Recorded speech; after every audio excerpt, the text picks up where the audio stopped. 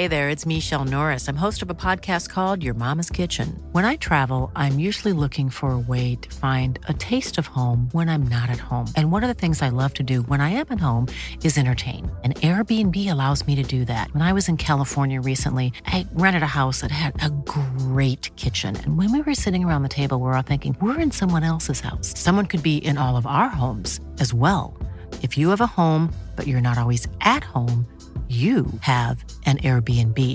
Your home might be worth more than you think. Find out how much at airbnb.com/host. Welcome to The Times.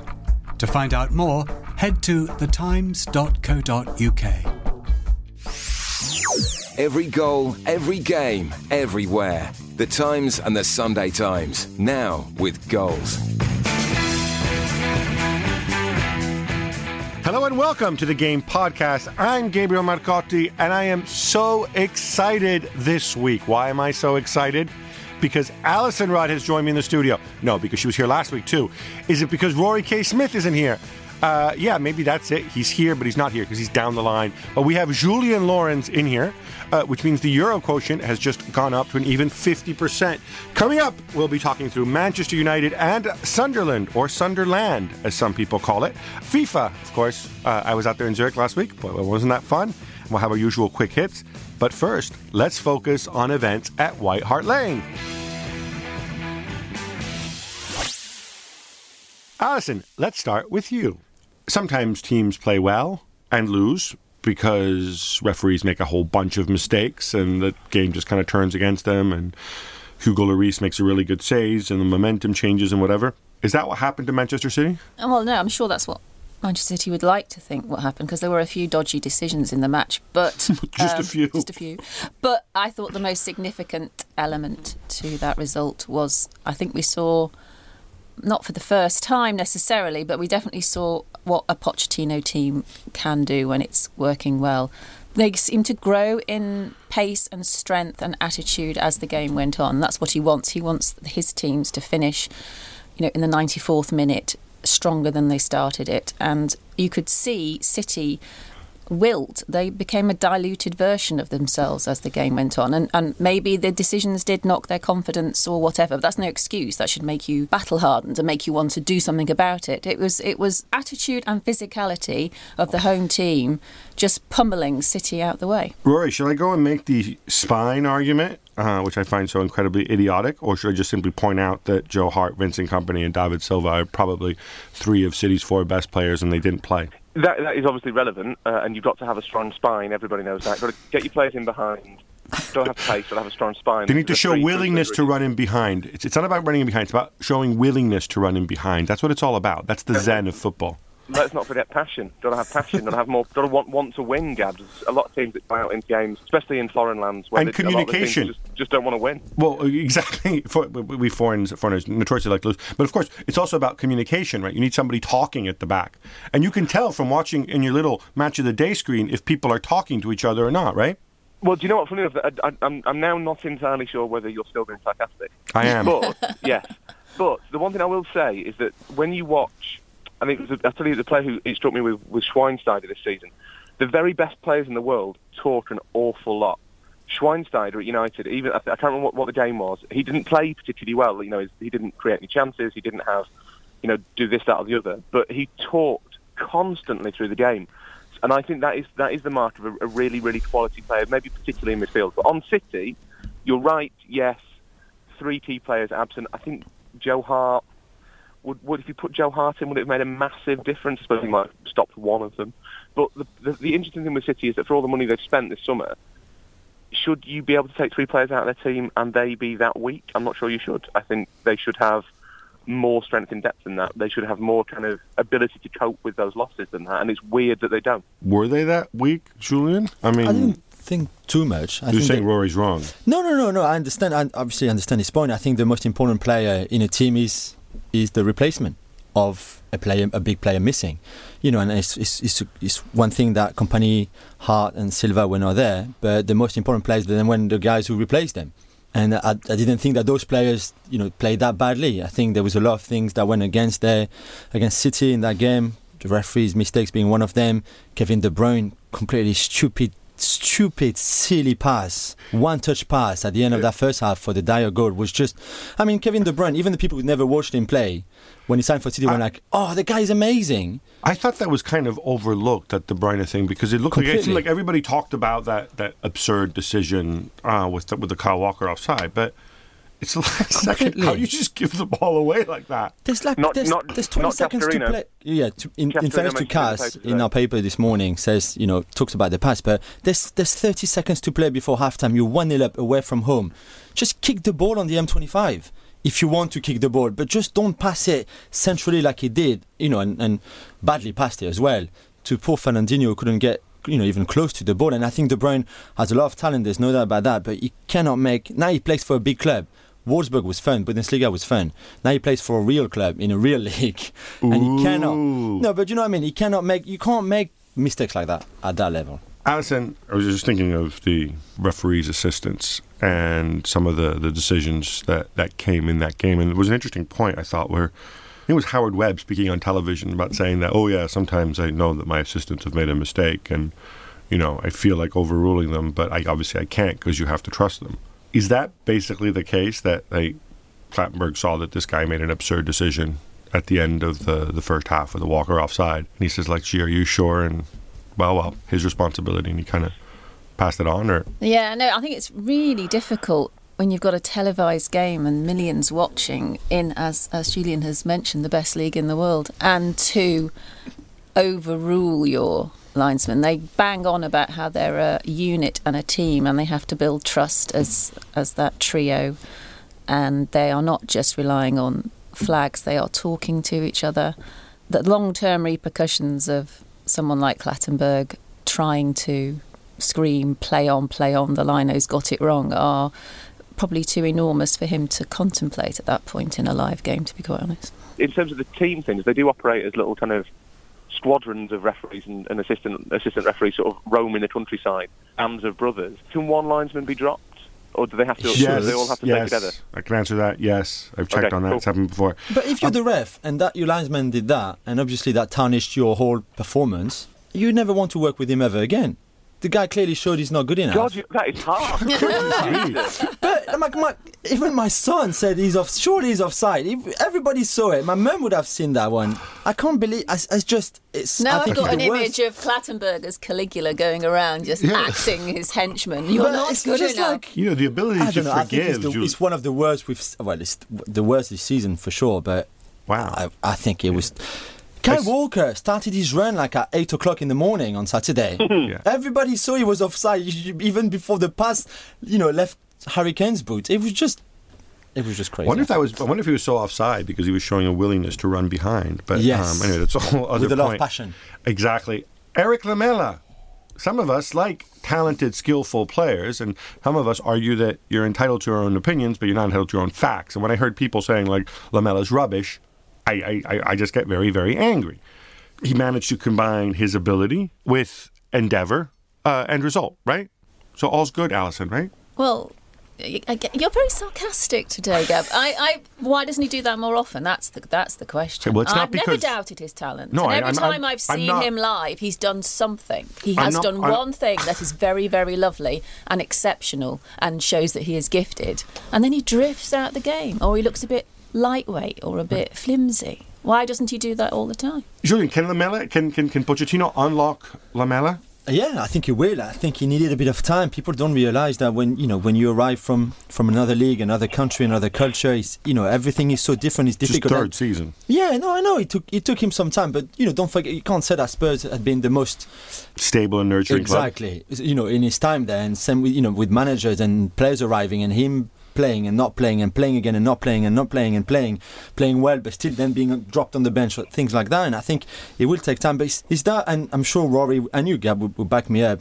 It's that thing about players like him or Riquelme or Pastore, where people think they're so talented that people always want more.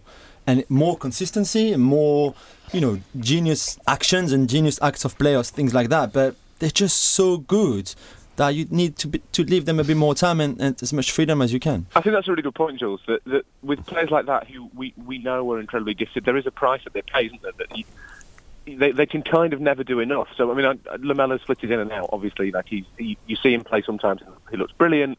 Then he'll have to have either a quiet game or like a quiet half an hour, or he'll do something really stupid, or he'll forget to track his runner and he'll concede a goal and everyone goes, he's so lazy.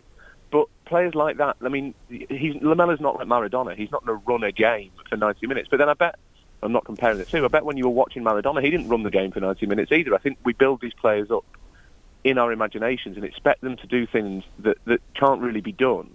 And then when they fail to do them, we say, well, they must be rubbish then. There's no kind of, well, all right, he's very good, but he has his limitations. There's no shades of grey, and I think they suffer a little bit because of that. I think few clubs have sort of regularly flattered to deceive the way Spurs have. They always seem sort of on the cusp of doing something, and then they finish fifth and so on. And Roy, what do you think Pochettino's brief, or what's a reasonable expectation for Pochettino? I mean, would it be reasonable to look at him and say, listen, we expect this team to play well. We expect this team to finish top four if one of the other teams that are obviously better than we are, or obviously have a bigger wage bill, if they falter, there's no excuse for not finishing top four. Would that be a fair baseline to set for him?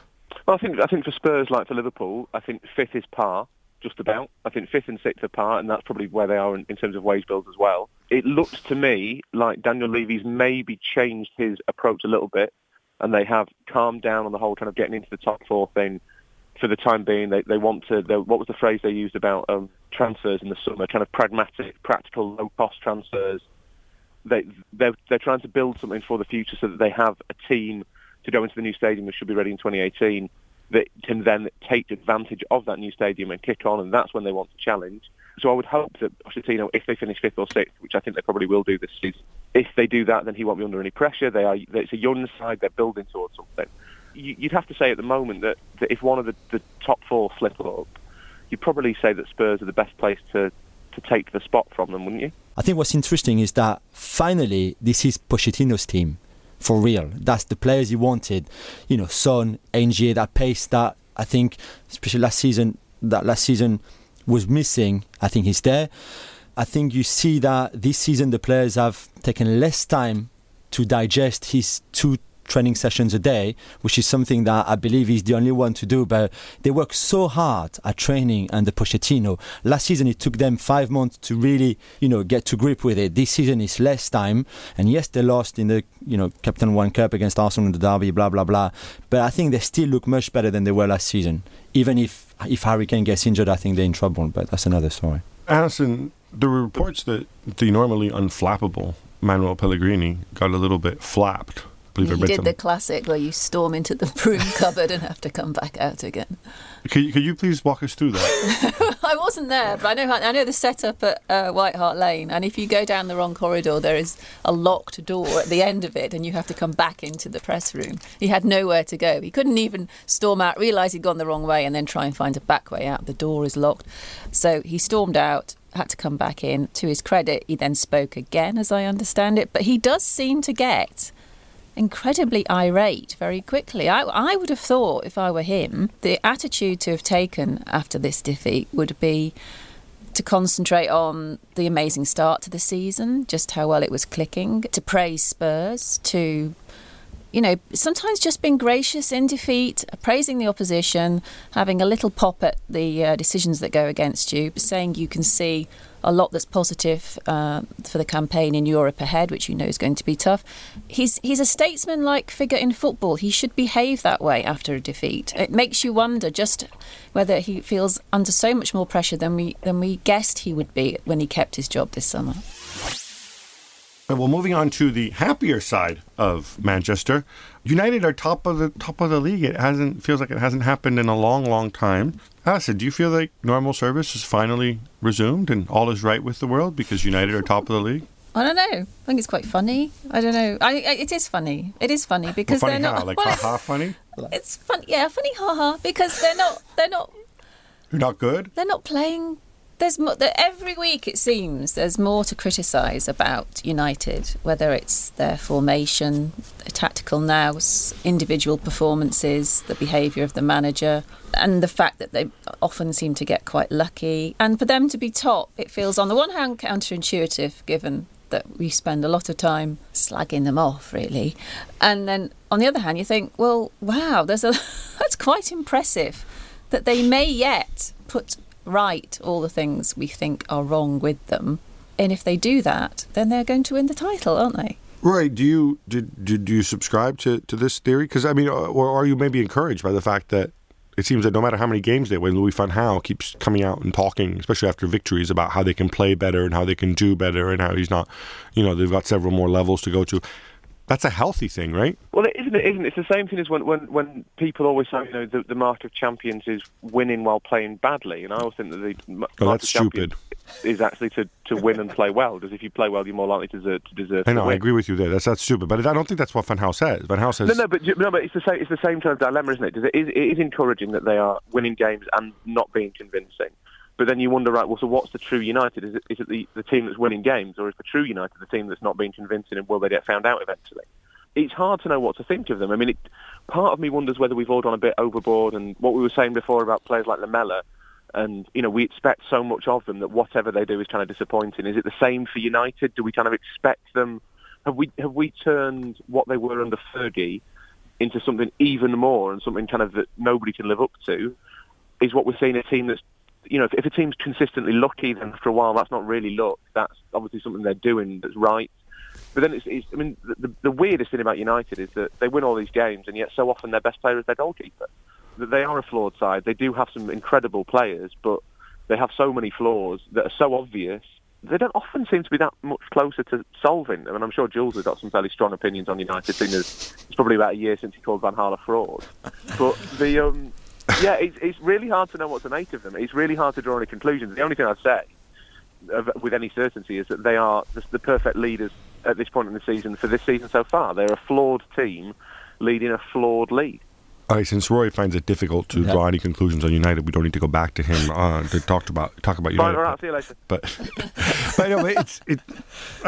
Julian, I'm interested in this. I'm sure you guys have all read Matthew Syed's piece today about Sir Alex Ferguson and sort of contentment and complacency and the importance of striving. If you haven't, I recommend you all do. But how do you see this within the context of Van Gaal? Because he's always pointing out these flaws. Surely that's better than a manager who says, yuck, yuck, I'm top of the table, look at us, ha, ha, ha, Martial this and Depay that, right? Surely he's, by dampening the enthusiasm, that's the textbook thing a manager should do, right? Yes, and I think you're right. I think he knows... And therefore he's not a fraud. My love for Louis van Gaal. I still expect more and want more, and I think we all do. From United, and he does as well. So he must know that he's not doing everything right, and that the team is not doing everything right. I think he knows better than Matthew Syed, maybe, in terms of, he would be lying if he was saying that everything was rosy and everything was great, because it's not. So what are the problems? I think Rory is right. Can you just walk us through? Can you just tell us what the problems are as you see it? Yeah, in terms of, I think he's fairly disappointed in terms of quality of the play. I think the style of play. I don't see much in there. I don't see much improvement since he came in, basically. No, I agree with that. What's wrong with the style of play? Is it too slow? Is it too predictable? Yeah, I think it's too slow. I don't think you see enough movement for the players he has. I think you rely far too much on individualities. But Depay and Martial are kind of players who can provide movement. Is it a case that maybe they're just young and it's their first season there? And I think they need time. I think they need time as well to settle in, even if they have done well already. But in terms of collectiveness, I think they need time to play better with each other. And I don't think even United fans, are satisfied by the way they're playing, because I think it's right to expect more than them. They're winning, and they're top of the table, so fair enough, that's great. But even if you don't seem convinced by my explanation, I think I think with the players they have, again, and the managers they have, they should play better than that. No, I actually am convinced. I think that is one of the things, is that the players still aren't clicking with and doing what Van Gaal wants them to do. My other personal concern is I don't know that you can win a Premier League with Daley Blind playing at centre back a whole season. But for example, just sorry to interrupt you, but I spoke to Schneiderlin at the start of the month with the national team, and he was saying something very interesting. He was saying Van Gaal's methods are so difficult. There's so many things to remember. There's so many things to know. There's so many things to come across. At training session, everything is basically on half of a yard. And he said there's so much on. And you can see when there's a substitution, Ryan Giggs shows like the players coming on, like 6 or 7 different sheets of paper saying like, okay, this is what you have to do, and this is. And Shannon was saying it's so much to process that, we all need a bit of time, especially the new players. And I think maybe that's why we're still waiting to see the best out of that squad and that team, is because what Van Gaal is asking them to do is so complicated and so different than maybe anything else they've known before. Now, Rooney, I didn't even realize this, but Rooney will likely end his career as United's all-time leading goal scorer in the league. And he just won 1,000 minutes without scoring in the Premier League.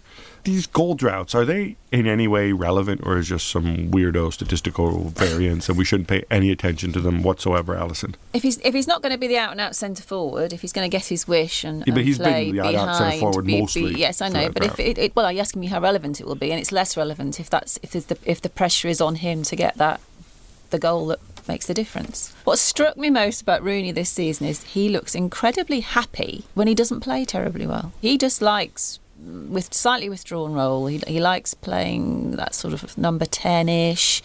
He likes the idea that he's going to set up goals, maybe get on the end of a few as well. I think he thinks he's going to extend his career playing in that position. I think he knows he'll get enough goals now to break all the records he can break. He's getting on a bit. He's a bit of a flat-track bully, and I think he always has been. And if you analyse his goals for country and club, an awfully high proportion, perhaps more than other strikers, come against weaker opposition. And, everyone illustrates his career with, like, lobs from the halfway line, but there's an awful lot coming off his thigh and his arse and so on. But I think but the crucial point is, I think his career will last longer than perhaps we might have assumed it would, because of his happiness with being able to fit into the United team as it stands. I want to talk about Sunderland. I remember few clubs who've just gone into the season with... It's that time of the year. Your vacation is coming up. You can already hear the beach waves, feel the warm breeze, relax, and think about work. You really, really want it all to work out while you're away. Monday.com gives you and the team that peace of mind. When all work is on one platform and everyone's in sync, things just flow. Wherever you are, tap the banner to go to Monday.com. There's never been a faster or easier way to start your weight loss journey than with PlushCare. PlushCare accepts most insurance plans and gives you online access to board-certified physicians who can prescribe FDA-approved weight loss medications like Wegovy and Zepbound for those who qualify. Take charge of your health and speak with a board-certified physician about a weight loss plan that's right for you. Get started today at plushcare.com/weight-loss. That's plushcare.com/weight-loss. plushcare.com/weight-loss.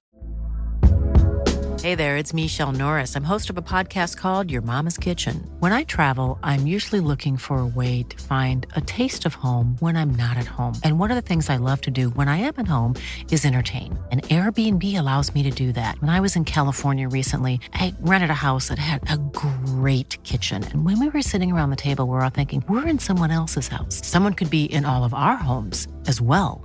If you have a home, but you're not always at home, you have an Airbnb. Your home might be worth more than you think. Find out how much at airbnb.com/host. So much negativity, so little belief. And then we joked that it's because, Dick Advocat didn't want to be there and whatever else. And it just seems like every low expectation's been met going into the season. And it's becoming a self-fulfilling prophecy. They looked for it, though. They bought Younes Kaboul and made it captain. What do you expect then after that? What's so wrong with Younes Kaboul? I know he's a favourite whipping boy of the English media, but I don't understand. I just don't think he's good enough, full stop. And I think he's not good enough to play for Sunderland, but he was good enough to play for Spurs. I don't think he was ever good enough to play for Spurs. And I don't think he's good enough to lead as a captain that Sunderland team not to get relegated. So if they wanted to be relegated, they got the right player. If they didn't want to be relegated, I'm not sure they should have bought him in the first place, and then even less made him captain. I think they might stay up. I don't think they're far worse than others in that league. But like you're right, all that negativity You knew that the start of the season would be like this. Well, I guess you didn't try and change the manager. That might work. They've tried that before with Poyet and it worked. Antonio. And it worked briefly, but then the effect rubs off. I think, and it's really sad because Sunderland are, as much as it's a cliche, it's a big club, it's a proper club, Sunderland. And this is going to sound really harsh and get me in lots of trouble. What are Sunderland playing for? And I think what's kind of caught up with them, and to Newcastle to an extent as well, is what is the purpose of their existence? What is Sunderland's ambition? Is it to finish 16th? Because that's all they seem to be bothered about, and it's been the same, but worse and worse every year. And they're just caught in this sort of inexorable drift. And I agree with you. I think if you look at the players they signed, Lenz is fine. Lenz is a Premier League player. Barini's quite a good player. You know, they've got kind of one or two others, even like when they signed Giaccherini. Giaccherini was a good player, and they all kind of... Well, you know, but do you know what I mean? For Sunderland, I'm not saying that Giaccherini's a world beater, but for Sunderland, these are good players. These are good quality. Even Yunus Kabul, I know what Jules means, that he's not... Definitely wasn't good enough for Spurs, but I think Yunus Kabul is probably good enough to play for a team who wants to finish 16th in the Premier League, maybe. But do you know what I mean? Like they bring these players in, and it doesn't seem to make any difference because they're caught in this kind of sense of drift. That there's just a kind of purposelessness to the club, and I think that seems now, and it's one of those things that the number wizards really hate, because it's about momentum and it's about something intangible, and you can't kind of say, well, you know, there's an XG of this, and that. They just seem to be caught in this kind of existential drift that no one really knows what Sunderland are trying to do anymore. Least of all, anybody at Sunderland. And until that changes, I don't think they can get rid of it. I think that if they stay up this year, they'll be in the same position next year, and if they stay up that year, they'll be in the same position the year after that. You wonder whether maybe they it's a weird logic, but do they need to go down so that they can start again? Moving on, so last Friday, I was in Zurich, excitedly looking forward to the post-executive committee press conference, having managed to hang out with a bunch of these executive committee members the night before in our hotel. It was... You know, I didn't think much would be decided, but I thought, wow, you know, FIFA's sort of this ship in uncertainty. And then it was cancelled, and then we found out that Sepp Blatter has been charged with criminal misappropriation, I think is a term. Michel Platini has not been charged by the Swiss authorities, but he's named in there for apparently receiving a payment from FIFA, authorized by Blatter in 2011 for work that he did 9 years earlier. Julian, you like me have done a lot of freelance work. When you invoice people, do you expect to wait 9 years before you get paid? Do you remember those £50 I gave you 9 years ago? Yeah, do you remember? So once again, I mean, they're both being investigated by FIFA's ethics committee now. Just a reminder, by the end of October, I forget the exact date, candidates for the FIFA presidency have to submit their candidacy with 5 endorsements. Prince Ali might be able to do so. Platini was going to do so. It's not clear now that he's going to pass the integrity check if he does so. It just seems there's just a massive void of confusion. And I don't want to get into the whole nitty-gritty of this because it would probably bore a lot of people who aren't FIFA nerds. But Alison, is there a way to make this to make this relevant to people? Or let me put this a different way. When you see all this stuff going on, and we have the indictments, and does it make you hopeful that you need to suffer if you're going to improve, and if you need to cleanse, and it stings when you apply the rubbing alcohol, or does it just depress you further? Right. Well, if you want to make this relevant and interesting, I want to throw it back to you, Gab, because I want to know what the mood was like in Zurich when you realised the conference was cancelled and why it was cancelled. Did delegates and the media shrug their shoulders? Oh, okay, we this is happening too often now. We're meant to attend for one reason and we end up being at the centre of another story? Or are people whispering with theories? Are people excited? Are people gossiping about what's really going on? Is there lots of information that's yet to come out that's being whispered about off the record behind closed doors? It was interesting the way it was done. So the way that this works is the executive committee, which is made up of 25 people representing the 6 confederations. They meet over 2 days. So they met on Thursday, and they had the second part of their meeting on Friday. On Thursday night is a good opportunity. If you know some of these people, you can talk to them, kind of get a sense of the mood, what's going on. And at the time, there was just a lot of uncertainty of what would happen going forward. And there was talk of positioning and so on. And would Platini just kind of walk it to the election? They were lobbying hard. None of these people knew what was going to happen in the next 24 hours. That much was really, really obvious. In the morning, they completed the executive committee. The executive committee members, they all left except for Sepp Blatter, who was going to stay to do the press conference. And then it was canceled because obviously he was being questioned by authorities. And at that point, you're in FIFA, which for those people who haven't been there, FIFA, it looks like some kind of leafy university campus because they have all these football pitches and stuff all around them. They have this building that looks appropriately a little bit like the Death Star, because I think there's 7 stories to it, and only 2 stories are above ground, and the building's obviously just sort of dark gray, almost black, and then there's 5 levels underground, and at the bottom level they actually have a meditation room stroke multi-faith prayer room, which is also just stained glass and pretty spectacular. It's hard to get access there, but if you know people, you know. So sometimes they do give tours and stuff, and you're out there, and there's all this media who just found out, and it's interesting talking to the FIFA rank and file who are there, because people forget. People are like, oh, FIFA's corrupt, but we're generally talking about the executive committee, whatever else. There's a lot of normal people who work at FIFA and do basic jobs, and they all look lost because the only president most of these people have ever known, has now been charged and will be gone in February. What I found was quite interesting talking to people there, and our colleagues at the Wall Street Journal that wrote a fine story about this, is that right now FIFA is being run, or they put forward the theory, which has been endorsed by some others, right now FIFA is being run by the lawyers. That right now the situation is so bad that this guy named Marco Villiger, who's FIFA's chief legal counsel, together with this fancy American law firm they brought in, has basically said, all right, nobody move, everything goes through us, because the danger now for FIFA is that FIFA itself will cease to exist as an institution in Switzerland. They're so worried about the Swiss authorities really going to the way FIFA has done business. I'm not talking about corruption and individuals taking bribes and Jack Warner and all this other jazz. So that's how serious it is. And Blatter's just simply on the sidelines, and the lawyers are running it, which I thought was a remarkable situation. Well, judging by Friday's events. That is fascinating. You've alerted us to what probably people suspected but didn't know, which was that they're a huge vessel out at sea without a captain, and they're drifting, and it could get rescued, or it could just drop off the edge of the world. I agree with Alison. I think that is perhaps the most interesting 5 minutes I've ever spent in your company, Dan. Thank you. Although admittedly the competition was not that high. What happens if they do leave FIFA? If it does leave Switzerland, will they try and find a new base? Or what happens? I mean, I don't know. I mean, there's no reason that FIFA needs to be in Switzerland. But the problem is if the way FIFA set up, if that becomes untenable, then you run into an issue. And I think that's what they're working for right now. I'll quickly sum up the Platini situation for those who haven't read why there is so much suspicion around this payment. Michel Platini used to be a Blatter ally in the late 90s and at the turn of the millennium. Then, like a lot of people, he grew concerned about Blatter's behavior and whatever else, and he decided he was going to run against him. In 2011, he was supposed to run against him, and then he pulled out.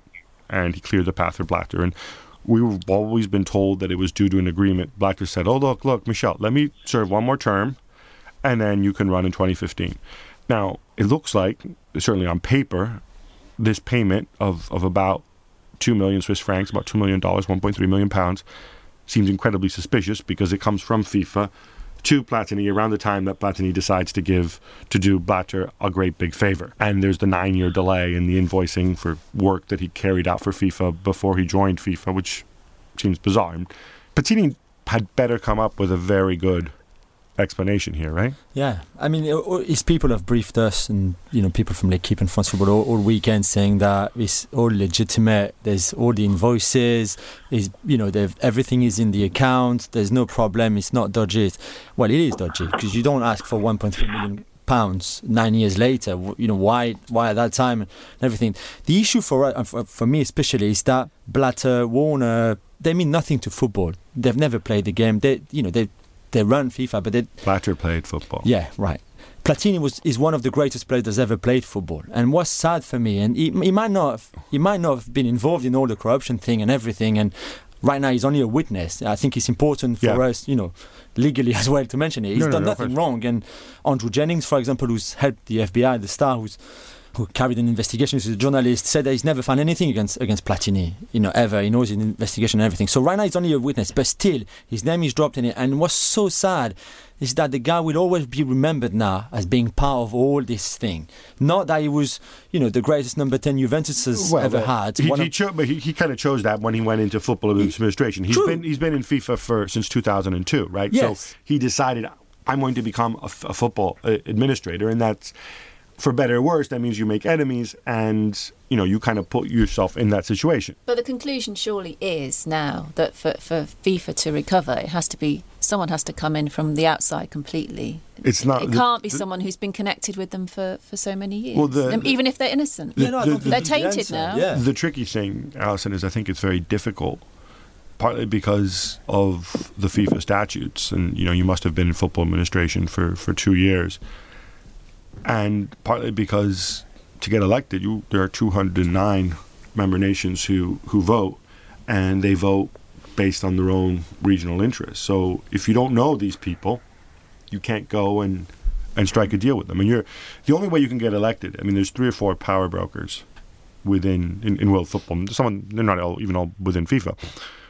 You have to do a deal with them if you want to get elected. And once you're elected, you're beholden to them. So I think realistically the best we can hope for actually is for somebody to get elected who will immediately pass a lot of reforms like the ones in the Peace Report, which were all about transparency and good governance. And then from there, hopefully over time, the system can begin to heal itself. Right, enough of that. Time now to cheer ourselves up with some quick hits. Jose Mourinho says his team's first half performance against Newcastle was the worst he's seen at Chelsea. Alison, do you concur? And do you have any newfangled theories to explain it, or indeed to explain the second half turnaround? No, it wasn't. So it wasn't a -1 performance anyway. And newfangled theories, I think it's all about John Terry. John Terry played every game last season, defied his age, defied niggling injuries, defied negative publicity, and he's not being picked this season, and it's made everyone else feel very old and very slow. Aha. So, you see, Mourinho's the problem. I'm seriously, I am wondering at some point if Chelsea's bad performance, we're just not going to talk about them anymore because they're not going to be newsworthy. Now, our old pal Steve McLaren gets a badly needed point. But Rory, please explain something to me. And I got into it with former Liverpool legend Steve Nicol last night as well. With the score tied 2-2, deep in injury time, it was like the 95th minute, Newcastle were awarded a corner kick. Instead of taking it, they played it short and simply ran out the clock. Now, to me, it seems kind of like a stupid thing to do, and I'm happy to explain why, or if you agree with me, Rory, you can explain why. Well, it's a stupid thing to do, presumably because it is worth the risk of losing 2 points or losing 1 point in the chance of getting 3 over the course of the season. It does lack a little bit of ambition, but obviously at that point Newcastle had decided that a draw was quite a good result. Chelsea were on top. They did seem to be the more likely side to score a winner if a winner was to be scored. And the players, I would assume, possibly McLaren, I'm not sure, have transmitted to that they maybe shouldn't risk the point that they've got. In the situation Newcastle are in, is maybe not what I would do, but I can kind of understand it. Yeah, I can't. I think it's just such an incredibly wussy move. You're sending the message that I think my players are so bad that if I deliver a corner, they're just going to march up the field and score. And by the way, one other thing is, if you're Chelsea, you're going to be risk averse as well, right? Because a draw is not great, but a defeat is really, really, really bad if you're Chelsea. So Arsenal travel to the King Power Stadium and slam 5 past Leicester as Alexis Sanchez gets a hat-trick and Theo Walcott does the business up front. Julian, in the eternal Theo versus Olivier Giroud debate, is Theo the answer? And feel free to cite that statistic, which I haven't checked out, whereby, was it like 13 starts, 12 goals or wins or whatever? He's one of the answers. He's not the answer. And you've heard it first. This season, Alexis Sanchez is going to score 20 goals, Theo Walcott 15 and Olivier Giroud 15, and Arsenal are going to win the league. No, I'm joking. But I think instead of having one top scorer with I think they can all share that between the three of them, and I think that would work. Yeah, but only one of them can play up front. Yeah, right? but so would you do alternate Theo and Giroud? Yeah, exactly, yeah. I think Giroud is perfect for a certain type of games. I think Walcott is perfect for other types of games. Against Leicester, away from home, you knew there would be a lot of spaces, and that was right for Walcott to start. So Olivier at home, Theo on the road. Or Broadly at least speaking. for certain games, I think it would work. Southampton beat Swansea in the clash of teams whose name begins with S, and we're all supposed to admire and talk about how wonderful they are. Alison, you were there. Was it the right result? Because your pal Koeman seemed to suggest to me that he didn't play very well. He was so angry. I With mean, there's you? something about Ronald Koeman with a limp, and it's more scary because he's not wearing a boot anymore to protect his ruptured Achilles. He's wearing a full suit, but he's so angry he hobbles from his seat in the dugout to berate his players. He's angry at the beginning, he's angry in the middle, he's angry at the end, he's angry in the press conference. And afterwards I said to him, are we seeing the real Ronald Koeman? And even though he said, no, I disagree, we are. We're seeing somebody whose reputation is on the line.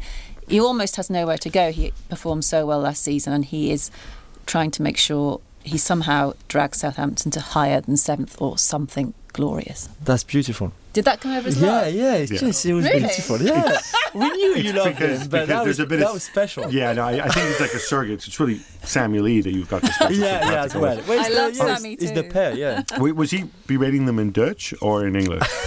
A mixture. Oh, I imagine all the godverdommers. Liverpool win 3-2 against Aston Villa, but Rodgers suggests there are dark forces working against him, trying to get him out. Rory, is he right? And is there a shadowy anti-Brendan conspiracy? And more importantly, are you part of it? And if not, who is? I don't think there's a conspiracy. I found a lot of Rodgers' comments a bit weird. It's kind of searching for a paranoiac explanation for something very obvious. Liverpool have won 5 of their last 16 Premier League games. All of those 5 wins have come against teams who are either 16th, 17th, 18th and 19th in the Premier League or 12th in the Championship. There's no conspiracy. People are just aware that Liverpool aren't playing very well and aren't winning very many games. And when that happens, the manager can lose his job. And there is speculation that he might lose his job. And there are people who feel that he should lose his job. It is purely and simply what happens when you are not performing. So those people who feel he should lose his job, they're against him. Because but you're that's either not with him or you're against him, right? That's not a conspiracy. That's just a sort of state of mind. West Ham are held at home by Norwich 2-2, but they're still third in the Premier League. Julian, everybody seems to think they'll slide back down the table, but they did win the World Cup back in the day, and they have some pretty special players like your pal Dimitri Payet, at least when he wants to be special. Can they hang in there? He's always special to start with, and they won't hang in there in third place, but it's refreshing. He's good. Slaven Bilic is amazing, and so is Dimitri Payet. So they would have a very good season. Not that they would finish in the top 4, but I think it's good for English football to have them there. Who's less of a fraud, Bilic or Van Gaal? Bilic, less of a fraud. Who'd you rather have managing your team? Bilic. All right. Yeah, the love, every day. The love. Ah, the love. Gab, question for you. Catalonia had a de facto referendum for independence on Sunday. Why on earth does this matter to a football podcast? Well, it matters because the vast coalition that are pushing for a referendum and for independence, they won. And they won by enough of a margin, although not in the popular vote, but in terms of seats, to get a referendum. Now, if they get independent, it'll be really interesting to see what happens football-wise, specifically to Barcelona, because the reality is Barcelona will have to leave the Spanish league. They've already made this abundantly obvious. The Catalan players who play for Spain will have to decide whether they want to play for Spain or for Catalonia. And if Barcelona leaves the Spanish league and they end up playing in a little Catalan league with their pals Espanyol and Hospitalet and places like that, well, obviously they're going to lose points in the UEFA rankings. They're going to make less TV revenue. They probably won't be as good because they'll be beating up on pretty rubbish opposition every week. I mean, there's broader questions about whether Catalonia will be in the EU and how long it'll take and so on. It's kind of interesting that, for a football club that's been a symbol of Catalan identity and has had players who've actively even campaigned in favor of independence, they would probably have to sacrifice some sporting success, at least in the short term. Right, that's all we've got time for today. Many, many thanks to my guests today, the excellent Alison Rudd, the very talented Julian Lorenz, and the taller-than-average Rory K. Smith. Please press that subscribe button. We'll be back neck week. And remember, who's enjoying the World Cup? Woo! Oh, yes, you're semi-Welsh. Of course you're enjoying Yes. it. And so if you're enjoying the rugby, you can get football, rugby, and cricket highlights part of your subscription. If you sign up to The Times, it's just £12 for a 12-week trial. Just search The Times online. Again, thanks so much to everybody who comes on this podcast. And till next time, bye-bye. Your subscription to The Times and The Sunday Times now comes with access to every Barclays Premier League goal. Refresh your app, choose your team, accept notification, and you're away.